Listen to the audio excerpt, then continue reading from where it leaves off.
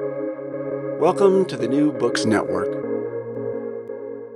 Hello, everybody, and welcome back to The Academic Life, a podcast series here on New Books Network. I'm your host, Dr. Christina Gessler, and today we'll be talking to Dr. Kernahan about her book, Teaching About Race and Racism in the College Classroom, Notes from a White Professor. Welcome to the show. Thank you so much. I'm so glad you're here and that we get to talk about this really important topic that I know is going to be of great interest to the listeners. Before we dive into the book, I wonder if you would please tell us a bit about yourself. Yeah, I'd be happy to. So my name is Cyndi Kernahan. I'm a professor of psychological sciences at the University of Wisconsin River Falls. I also direct our Center for Excellence in Teaching and Learning.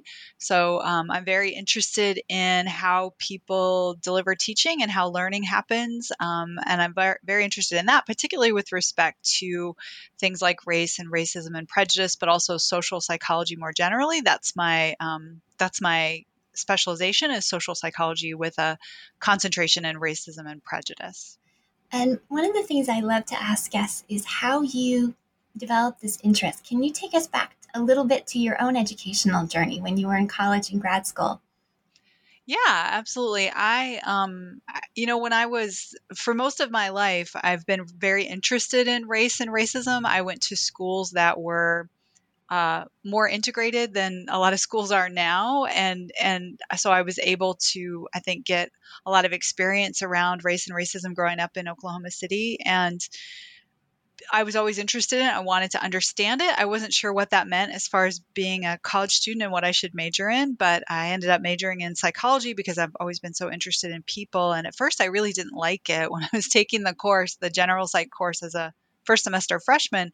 I really didn't enjoy it until I got to the last chapter of the book, which was the social psychology chapter. And in that chapter, it was very focused, as social psychology is, on how people interact with other people, how we work in groups, how our social identities affect us. And so that chapter really was interesting to me. And I decided around then that I wanted to keep understanding those ideas. As a first gen college student, I really didn't know what that meant as far as a job would be. So I was lucky to have a lot of good professors who helped guide me and helped me find the right path, because as I said, no one in my family had gone to college, so I didn't really know what I should be doing to try to chase those ideas and understand them better.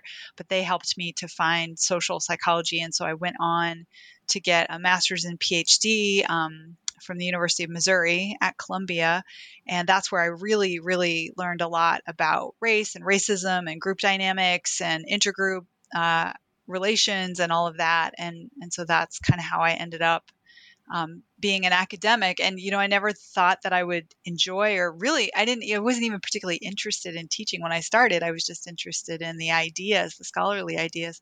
But then I just fell in love with teaching when I did it as a third year grad student and decided that I wanted to be at a teaching focused institution, which is where I ended up after I got my PhD. I was lucky to get a position here at UW River Falls, which is a very teaching focused institution.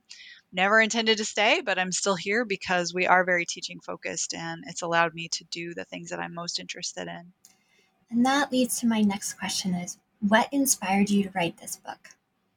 Yeah, it's such a cliched sort of thing to say, but what I wanted was a book that didn't exist when I started teaching. When I took this position as an assistant professor, part of the reason why I took this job in particular was because I was told that I could create a course that I had always sort of been interested in trying to do. Well, since I was a grad student, especially a fourth and fifth year grad student, I had really wanted to develop a psychology of racism course. I thought that would be an important thing for undergraduate students to have. And so when I got the job here, they were all for that. There's a one course diversity requirement on our campus, and so they were excited to have a course that would fit into that requirement, and I wanted to do it, but I was really, really naive about what it would mean to actually teach a full course on this content.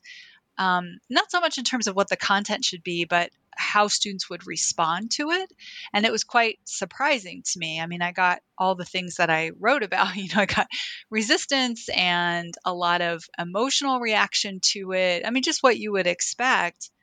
And so as a young instructor, I was a little bit knocked back by that. Like what can I do to help these students learn? And it wasn't a bad experience at all, but it was just sort of surprising. And so I wanted to write the book. Over many years of teaching and reading a lot of research, I thought, nobody has really pulled together all of the advice for how to do this. And it's such a hard thing to teach. And I saw so many people that I really admired stop teaching it because they would just say, I have a good friend who's a sociologist, and she just said to me really early on in both of our teaching careers, she said, I don't want to teach about race anymore because students are so resistant to it, and I end up having to sort of argue with them, and I don't want to do that. And so she just sort of wanted to quit teaching that content and teach other things instead. And that just seemed like such a problem to me. And so it seemed like a problem that was solvable. And that's why I wanted to write about it. And you talk in the book about how 75% of college instructors are white, and at your particular institution, about 86% of the students in your classes are going to be white. And the book very clearly says, notes from a white professor. How is it that white professors end up being the ones teaching about race and racism to white students? Well, sometimes they're not. So I don't know if I've seen actual numbers on this. Maybe there's one study, but, it has been shown that a lot of times the teaching of race and racism gets sort of in a default way given to instructors of color, especially women. And there is very good research on this showing that for instructors of color, they get a lot more pushback. They get a lot more questioning of their credentials, that sort of thing. So, a lot of times it's not necessarily white instructors that are teaching it, but I think I think it's important for anyone to teach it if they feel comfortable teaching it and they have the ability to do so. But I think it's important for white instructors to teach it, or it can be, given that they are qualified and have the right knowledge and understanding, and also some humility to understand that if you're white, you can have a very strong scholarly understanding of race and racism, a very strong understanding of how those play out in people's lives, but you don't have the sort of visceral lived experience of it. And I think it's important to have that humility as a white person teaching about this content. But in some ways, I feel like it's incumbent upon white instructors to take this on because, as I said, for instructors of color, there's a lot more questioning of credentials. There's a lot more microaggressions that happen from students towards instructors. And so as white instructors, I think it's important for us to do that work. And I think if you're qualified and you have some humility around the limits of your knowledge, it's a really good thing for white instructors to do that. I mean, in some ways, there's certainly plenty of research from sociology that shows that when in-group members, and so if we were thinking about race here as the group, and we're thinking about in-group, if in-group members are the ones doing the teaching, it may be more effective. And I've never studied that empirically. Like, I don't know that anyone has, studying white instructors versus students of color with white students understanding. But just given what we know about the ways in which people are sometimes more likely to trust people from their in-groups, it seems like an important responsibility, or it can be, again, if those white instructors have the right knowledge and have some humility around the limits of what they can know. And so you wrote this book, you say more on how to teach rather than what to teach. Mm-hmm. And you talk about how important it is to be able to do this. And yet a lot of what you just said, that so many white professors feel they don't know how, or that it's just too uncomfortable. And so they see a way they can remove it really from the discussion and still teach their course anyway. And you gently but firmly press back against that in the book, citing some examples of colleagues who said, for example, in film studies, I can just go ahead and teach this course without dealing with race and racism, and it will be more sustainable for that particular professor to do it. And you mentioned some people who are very precarious in academia, for example, people who don't have tenure, people who are contingent, faculty, people who are adjuncts, that because when you tackle this in the classroom, there is going to be resistance from students, it's going to be reflected in your course evaluations.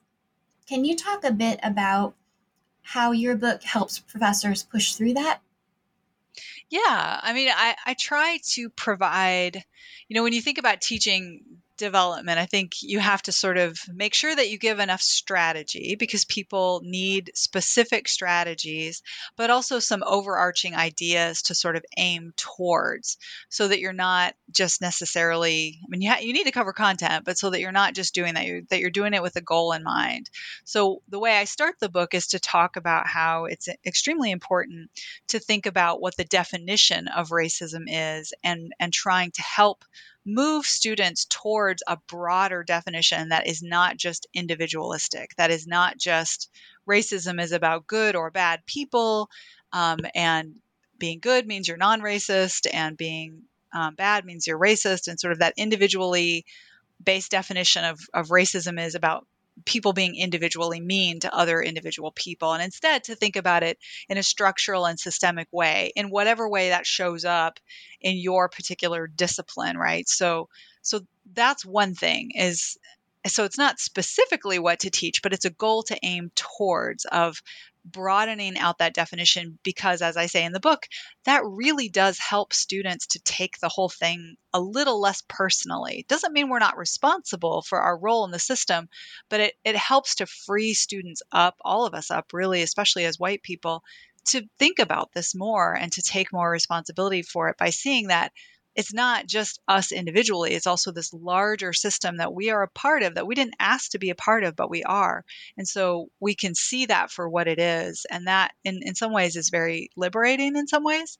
And then in addition to that sort of overarching goal, and I guess there's one other, the other big, I think overarching goal that I wrote about is being compassionate, being honest always and accurate, and not sugarcoating anything about the realities of racism and how terrible it is, but being compassionate in that and understanding that students aren't going to know this stuff. They don't get a lot of this in K-12, and our entire society is set up to sort of deny a lot of racism, and so being compassionate with students in the struggle that they're having to get this. So you have those two sort of overarching goals, and then just lots and lots of specific strategies, like here's what you can do for yourself so that you don't feel burned out. Here's what you can do in the classroom to try to create that compassion and create a sense of belonging amongst your students.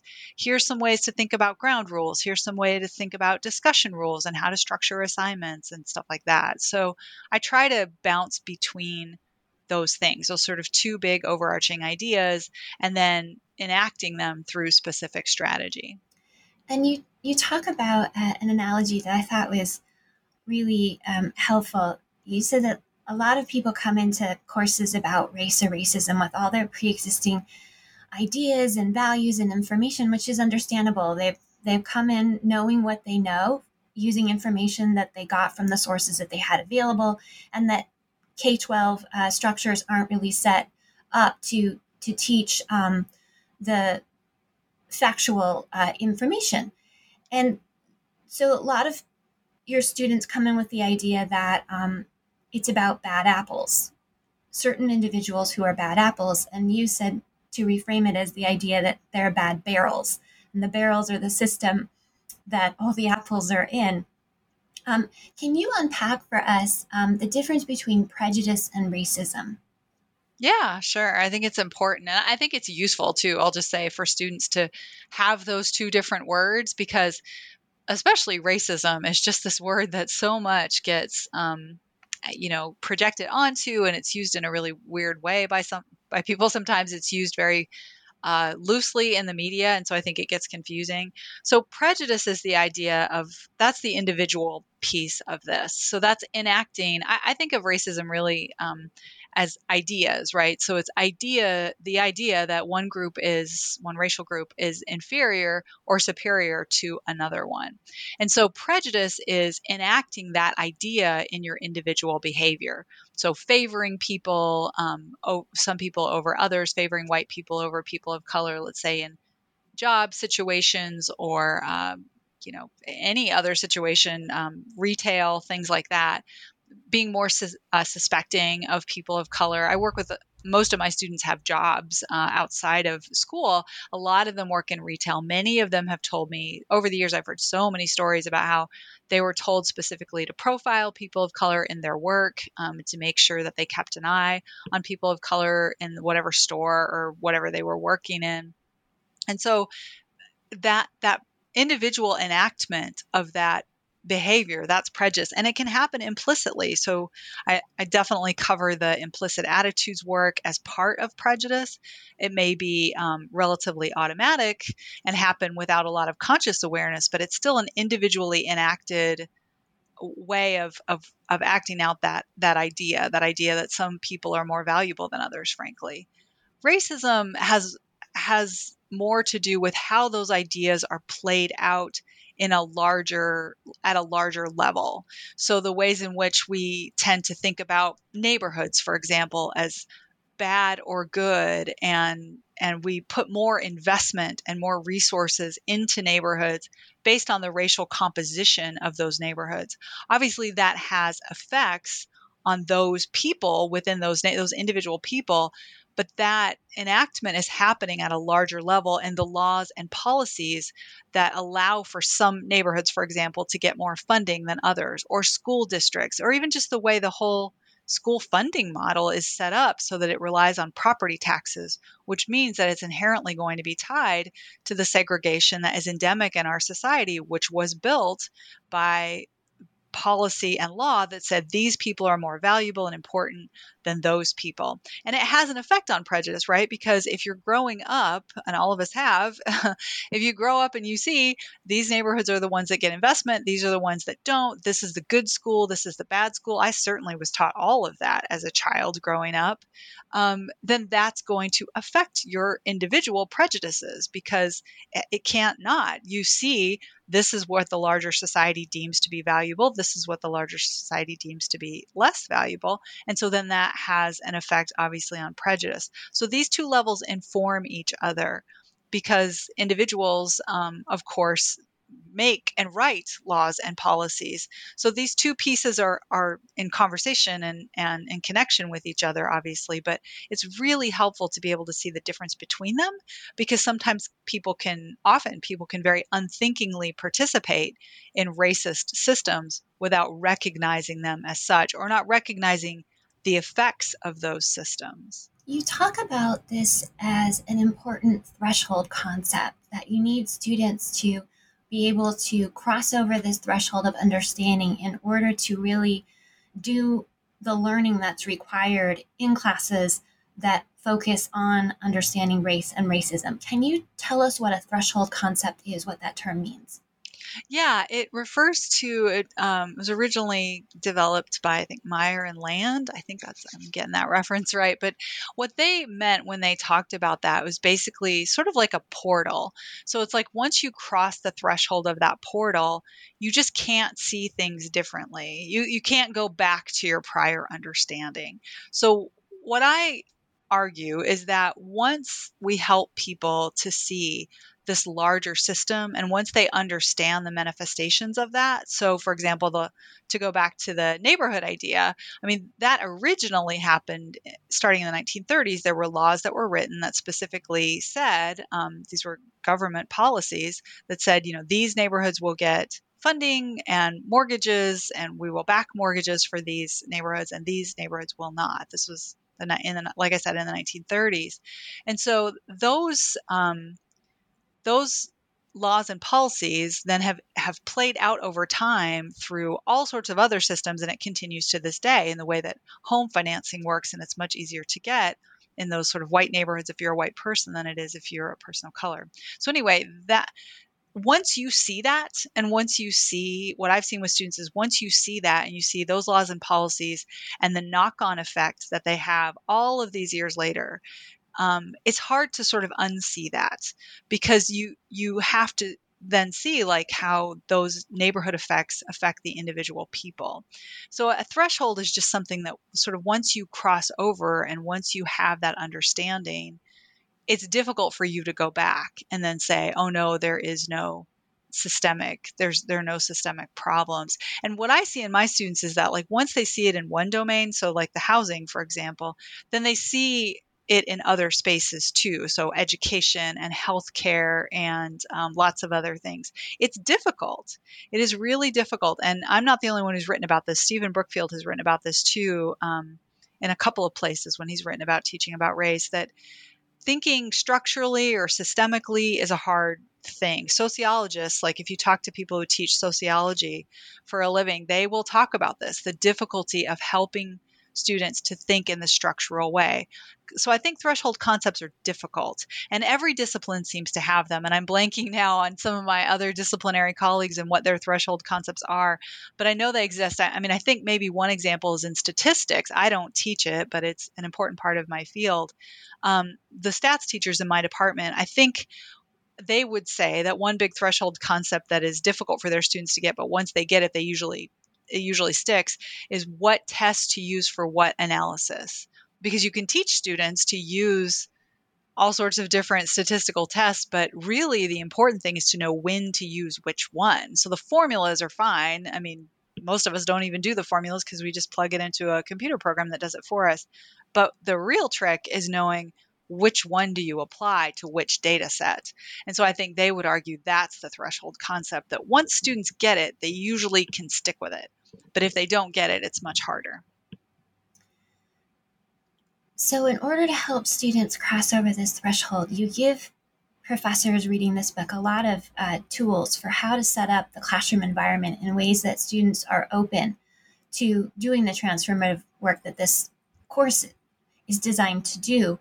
And you urged professors to accept students at their starting point, to accept them where they are. And a lot of students, as you pointed out, have come in with personal tools and not an understanding of systemic issues and institutional issues. They've really developed tools as a person and understood themselves as an individual. And so they can come in and say, I'm not personally prejudiced. I'm not personally racist.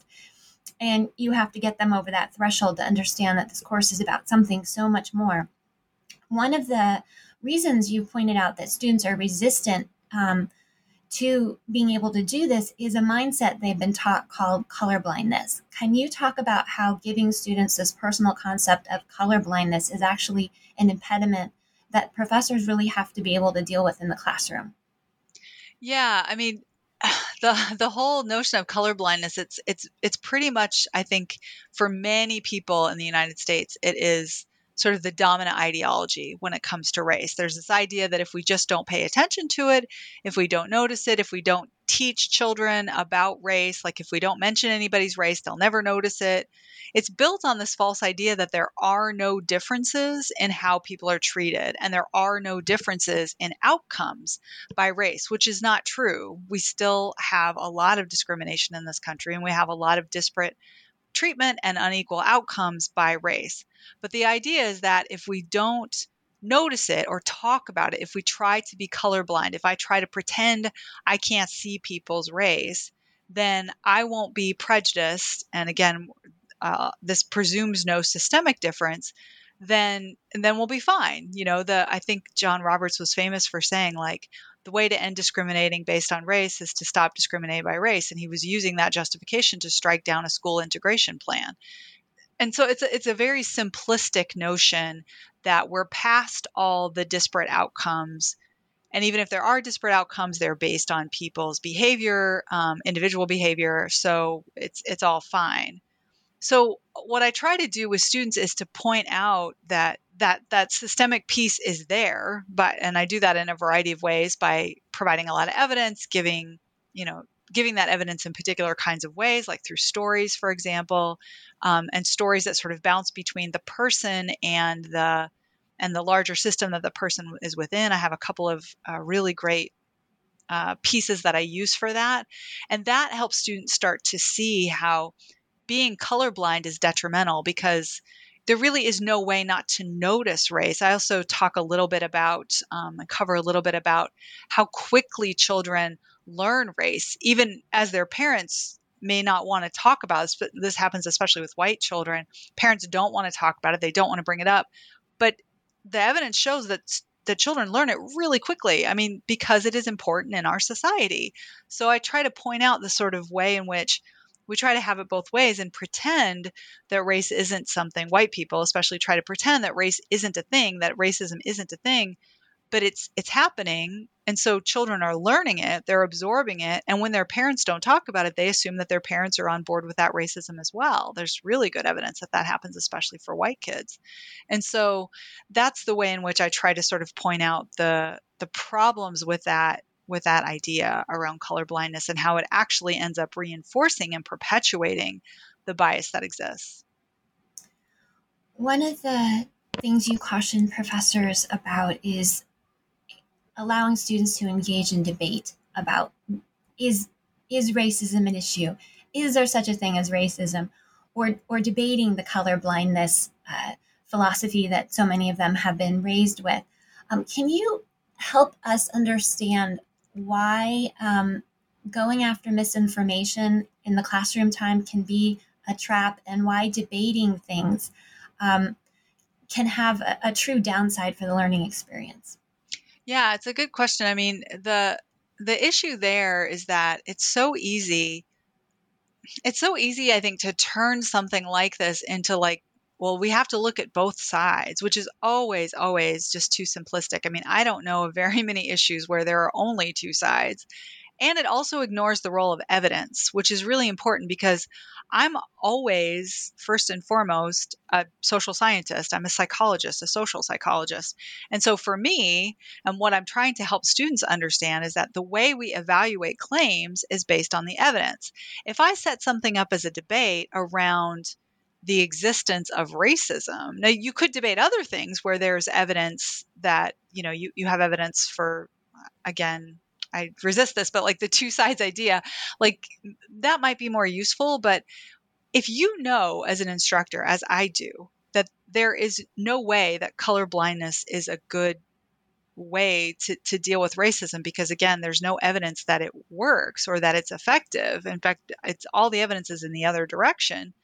Then you're helping to perpetuate that misinformation in the guise of pretending to be fair and balanced, but you're not being fair, because you're not being fair to the evidence, and you're helping to reinforce this false notion. And so you're really not educating anybody at that point. You're just sort of reinforcing that idea. And I mean, there is the evidence around this is starting to get a little bit more interesting in terms of what happens. But there has been some work that shows, and I cite some of it, that you can really get a lot of backfire, and you can really reinforce a lot of misinformation if you continually bring it up and mention it. And so instead, what you want to do is just focus on the real story. So instead of saying, some people say there's no racism and some people say there is, instead you just focus on what there is evidence for. And so that's what I always come back to, is what does the data tell us? To the extent that we can know, what does the data tell us? And just try to tell that story as much as possible. Because otherwise, even by bringing it up, in some way, I'm reinforcing and replanting that idea that maybe it's not. I'm making it debatable by debating it. And it's really, again, the evidence is that it is not debatable. It's a similar thing with climate change. It's a similar thing with evolution. I mean, a lot of people that I work with across the university, and that I've worked with from other universities, I mean, they have very similar struggles. And so I think the advice holds for all of us who teach things that are difficult. You talk to us about how people generally like to perceive themselves positively and as competent individuals. And they're coming into a class about race and racism with a full set of values and feelings. And we try to bury them with facts to the contrary. How do we meet them where they are without shaming and blaming them? And how do we effectively present them with facts? As scholars, I'll speak for myself. If someone has a misconception, I feel like if I just give them a buffet of information, it'll be so helpful for them. And psychology tells us again and again that when people are having a strong feeling or a strong value, facts alone won't change their mind. Yeah, it's really, really true. I mean, you see this all the time, especially now, especially always, I guess. I think what you want to do is, first of all, you don't make it about them as individuals, because it's really not. Again, that larger structure idea. So it's not about you as an individual person being bad or wrong or whatever it is. It's just you didn't necessarily have an opportunity to learn these things. So I think one big thing is just making sure that you always focus on that larger system idea, that it's not a personal thing, that it makes sense that people wouldn't know these things. I mean, that's probably one of the main things that I feel like I end up saying so much when I teach about this is like, most of you didn't learn this in college. And I think one thing that really helps is that I use a lot of discussion, because what I find is that it's really useful for them to hear from each other, because then they can hear that other people are struggling too. That helps to normalize that struggle, to make it seem more like realistic and something that of course they feel this way. Of course this is hard. I start the class. I just did this yesterday in my first course of the semester, by talking about how often people feel guilty or helpless or angry as they learn this stuff. Because what I'm trying to do is forewarn them and normalize that emotional experience to the greatest extent that I possibly can.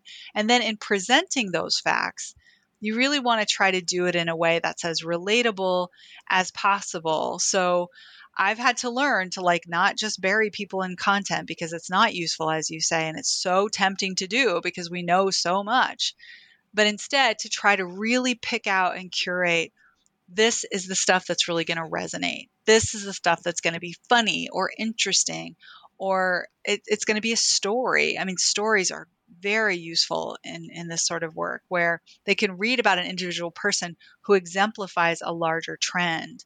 And so in that way, people are much, much more open to it. There's a lot of good research on empathy and how people are more empathic in response to reading stories about people, because they can sort of put themselves in the place of that narrator that they're reading about. And so I try to employ all those things as a way to get around that resistance, because you're right, it is quite difficult, and you're dealing with people's very strongly held beliefs and values and things that play out in their families.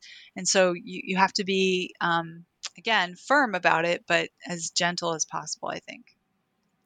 And you say that in the book. You say we can confront the realities of racism without being confrontational in the classroom. You've mentioned opening it up for discussion, and yet the discussion time and the things that were said were some of the reasons why your colleagues said, I can't have this content within my course anymore. I can't handle it. How, as professors, can we moderate a conversation so it does not become a debate, and so it goes back into the content of the course itself? Yeah, I mean, it takes a lot of energy. So an important thing to do is to have some good sort of ground rules for discussion. I have very rarely, just a handful of times, and actually the worst time I experienced, we were not even talking about race. We were talking about addiction. I was teaching senior seminar in psychology. Um, I think you just have to really have good rules and structure to your discussion as much as possible. So I ask students to post their questions ahead of time so that I can see how are they thinking and feeling in response to this content, whatever the piece was that I gave them to read or listen to. How are they feeling in response to this? What are the difficulties that I'm going to encounter? Where are the places where people are resisting or pushing back and not seeing it? How are those difficulties shared across different students? How can I help them see that other people have the same sort of misunderstanding and try to deal with that more effectively? Whose questions can I ask that will get at that misconception in a way that helps to debunk it a little bit? So I think it takes a lot of work. You really have to structure how the discussion is going to go. If you just go in and you you don't incentivize the reading. So that's one thing. So maybe they don't do the reading. That can go off the rails because students are using whatever their sort of naive understandings are. And then you're not working from a common base of evidence. So that's one problem. So incentivizing the reading so that people do it. Two, structuring how they're going to participate. So asking for those questions ahead of time, which you can also grade. So that handles both of those issues there. So you know how they're feeling. You can ask them their questions again, rather than saying, just tell me what you thought, because you're not going to get anything in response to that. Also using other techniques like bouncing between smaller groups and larger groups so that you allow students to be more comfortable speaking to each other. A lot of students, it's a very high bar to ask a student to speak out in a group of, the whole class. So like my class has about 30 students in it. Asking students to speak in front of 30 other students can be really scary about anything really, but especially about this. So structuring the way that they're going to participate. First, you're going to do this. You're going to answer the specific question. Then we're going to come back as a group and talk about your answers to that question. All of those things will help you to keep things moving along in the direction that you want them to go, rather than just sort of getting off track. And you remind us in the book that there's a gap between inside and outside language. That's the heart of all expertise and really at the heart of all learning. But it's also one of the challenges of teaching a topic that people come in with assumed knowledge about. They have an assumption that they know the inside knowledge and they actually have the outside knowledge. Can you talk to us about that sort of chasing its tail thing and how we straighten it out? Yeah, it's hard. I think we just have to be aware ourselves of what some of that jargon is, and the ways in which we take things for granted that other people don't understand. So like, again, to go back to the systemic sort of idea, like I use that word a lot, like thinking structurally, thinking systemically, thinking probabilistically. I use all these sort of psychology phrases, and I have to always remind myself to unpack that as much as possible and to try to use plainer language, try to use as many examples as possible, as many metaphors and analogies as possible to help people see what those things actually are and how they actually work.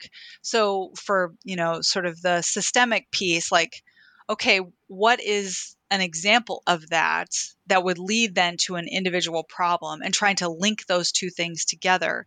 That's a way of getting from the inside language that I would use, the insidery language that I would use as a psychologist, and help pull it down to a level that a student is more likely to be familiar with and to understand.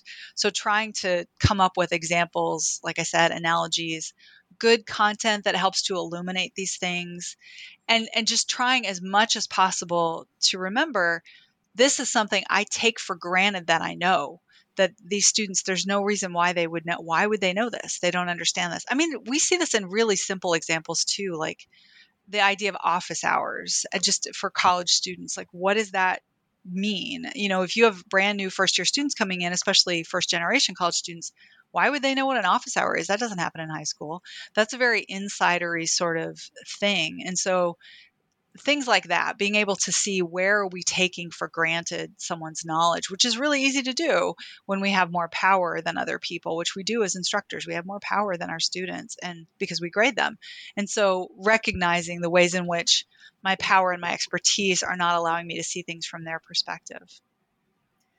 And that feeds into part of what you talk about in chapter 5, which is the great importance of setting realistic expectations for the students learning in this class, to be mindful of where they're starting from, where you need them to go to, and is that something you can do in one semester, and what are the tools you're going to use for doing that, and an understanding that no learning is a straightforward progression.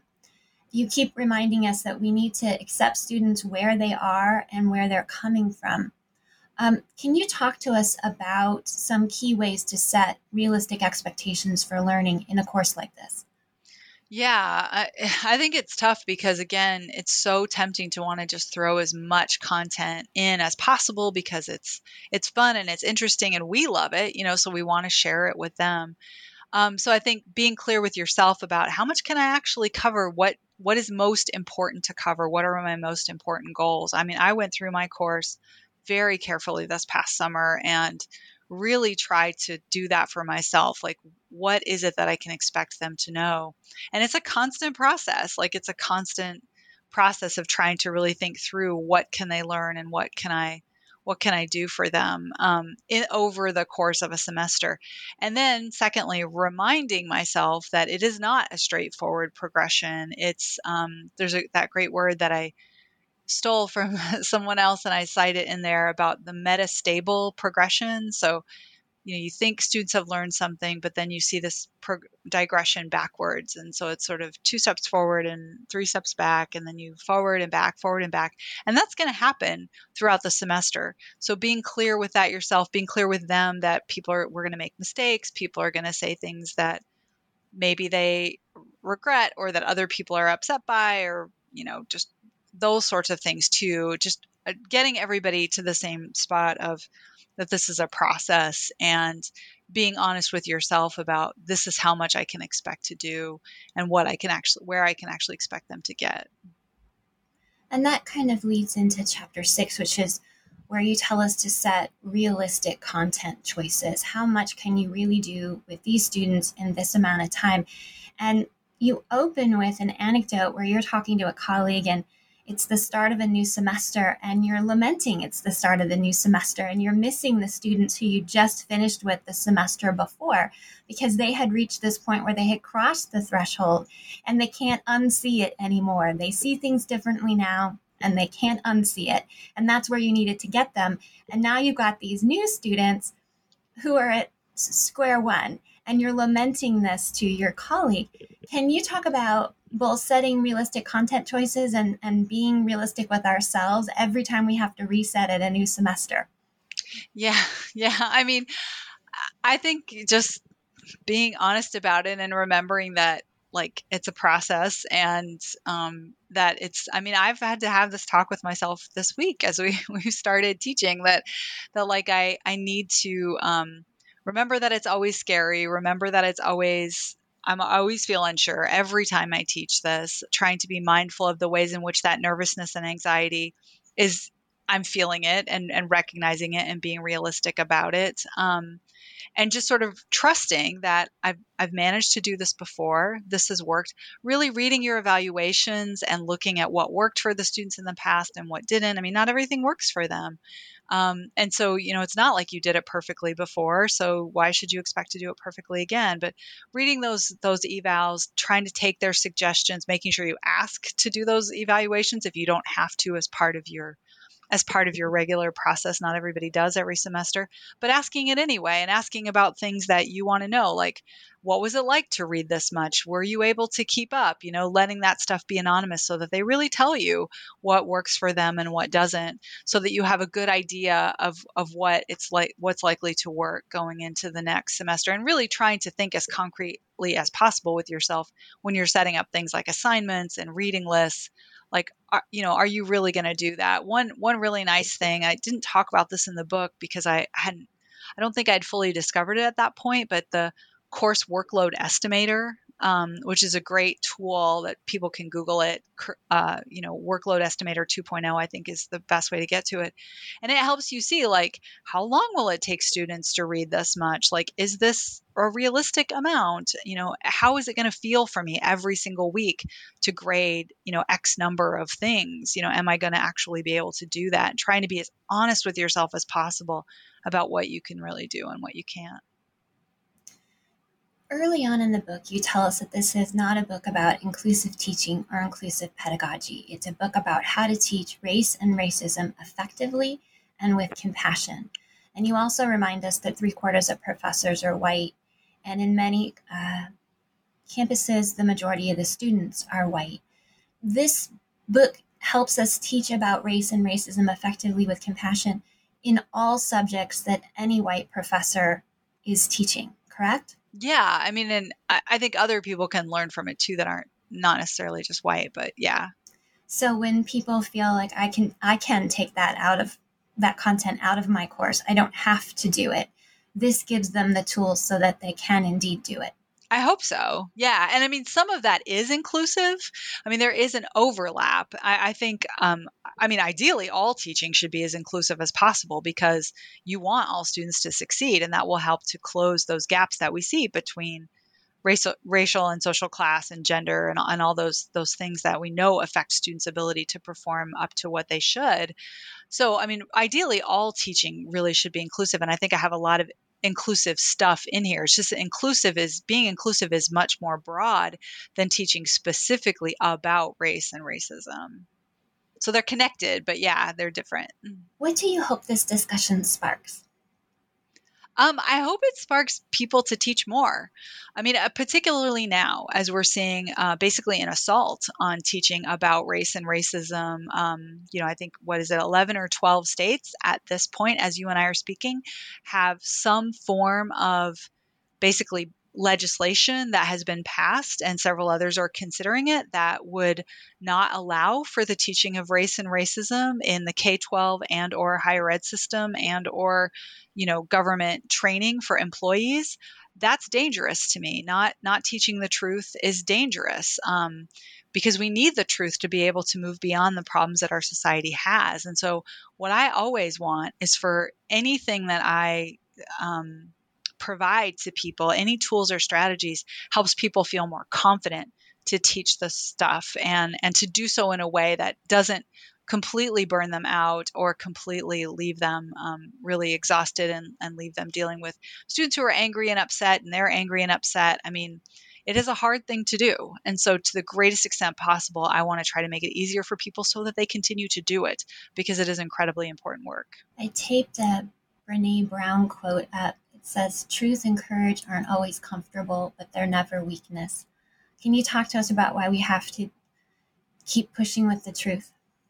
Yeah, because I just don't see how we have any other choice. I mean, I like that idea too, and I believe that. I mean, I don't know how else we get out of the messes that we have created for ourselves without being honest about it. I mean, there are so many problems that all of us have, and we have to be honest with ourselves about what those problems are and do our best to understand how we got here and make sense of them so that we can get out of them. Otherwise, we just end up with more inequality and more pain and more, ways in which people are not able to live up to the abilities that they have. And that just makes our entire society weaker and less prosperous. And finally, what do you hope this book sparks? Like I said, I just hope that it sparks people to teach more. I really, really want that. I want people to teach this and feel confident about doing so. So that they will continue. So that's really what I hope it does for people, is provides them a way to do that. Thank you so much for being here today and telling us about your book, Teaching About Race and Racism in the College Classroom, Notes from a White Professor. I'm Dr. Christina Gessler. You've been listening to Cyndi Kernahan talk with us about her book here on The Academic Life on New Books Network. I hope you will please join us again.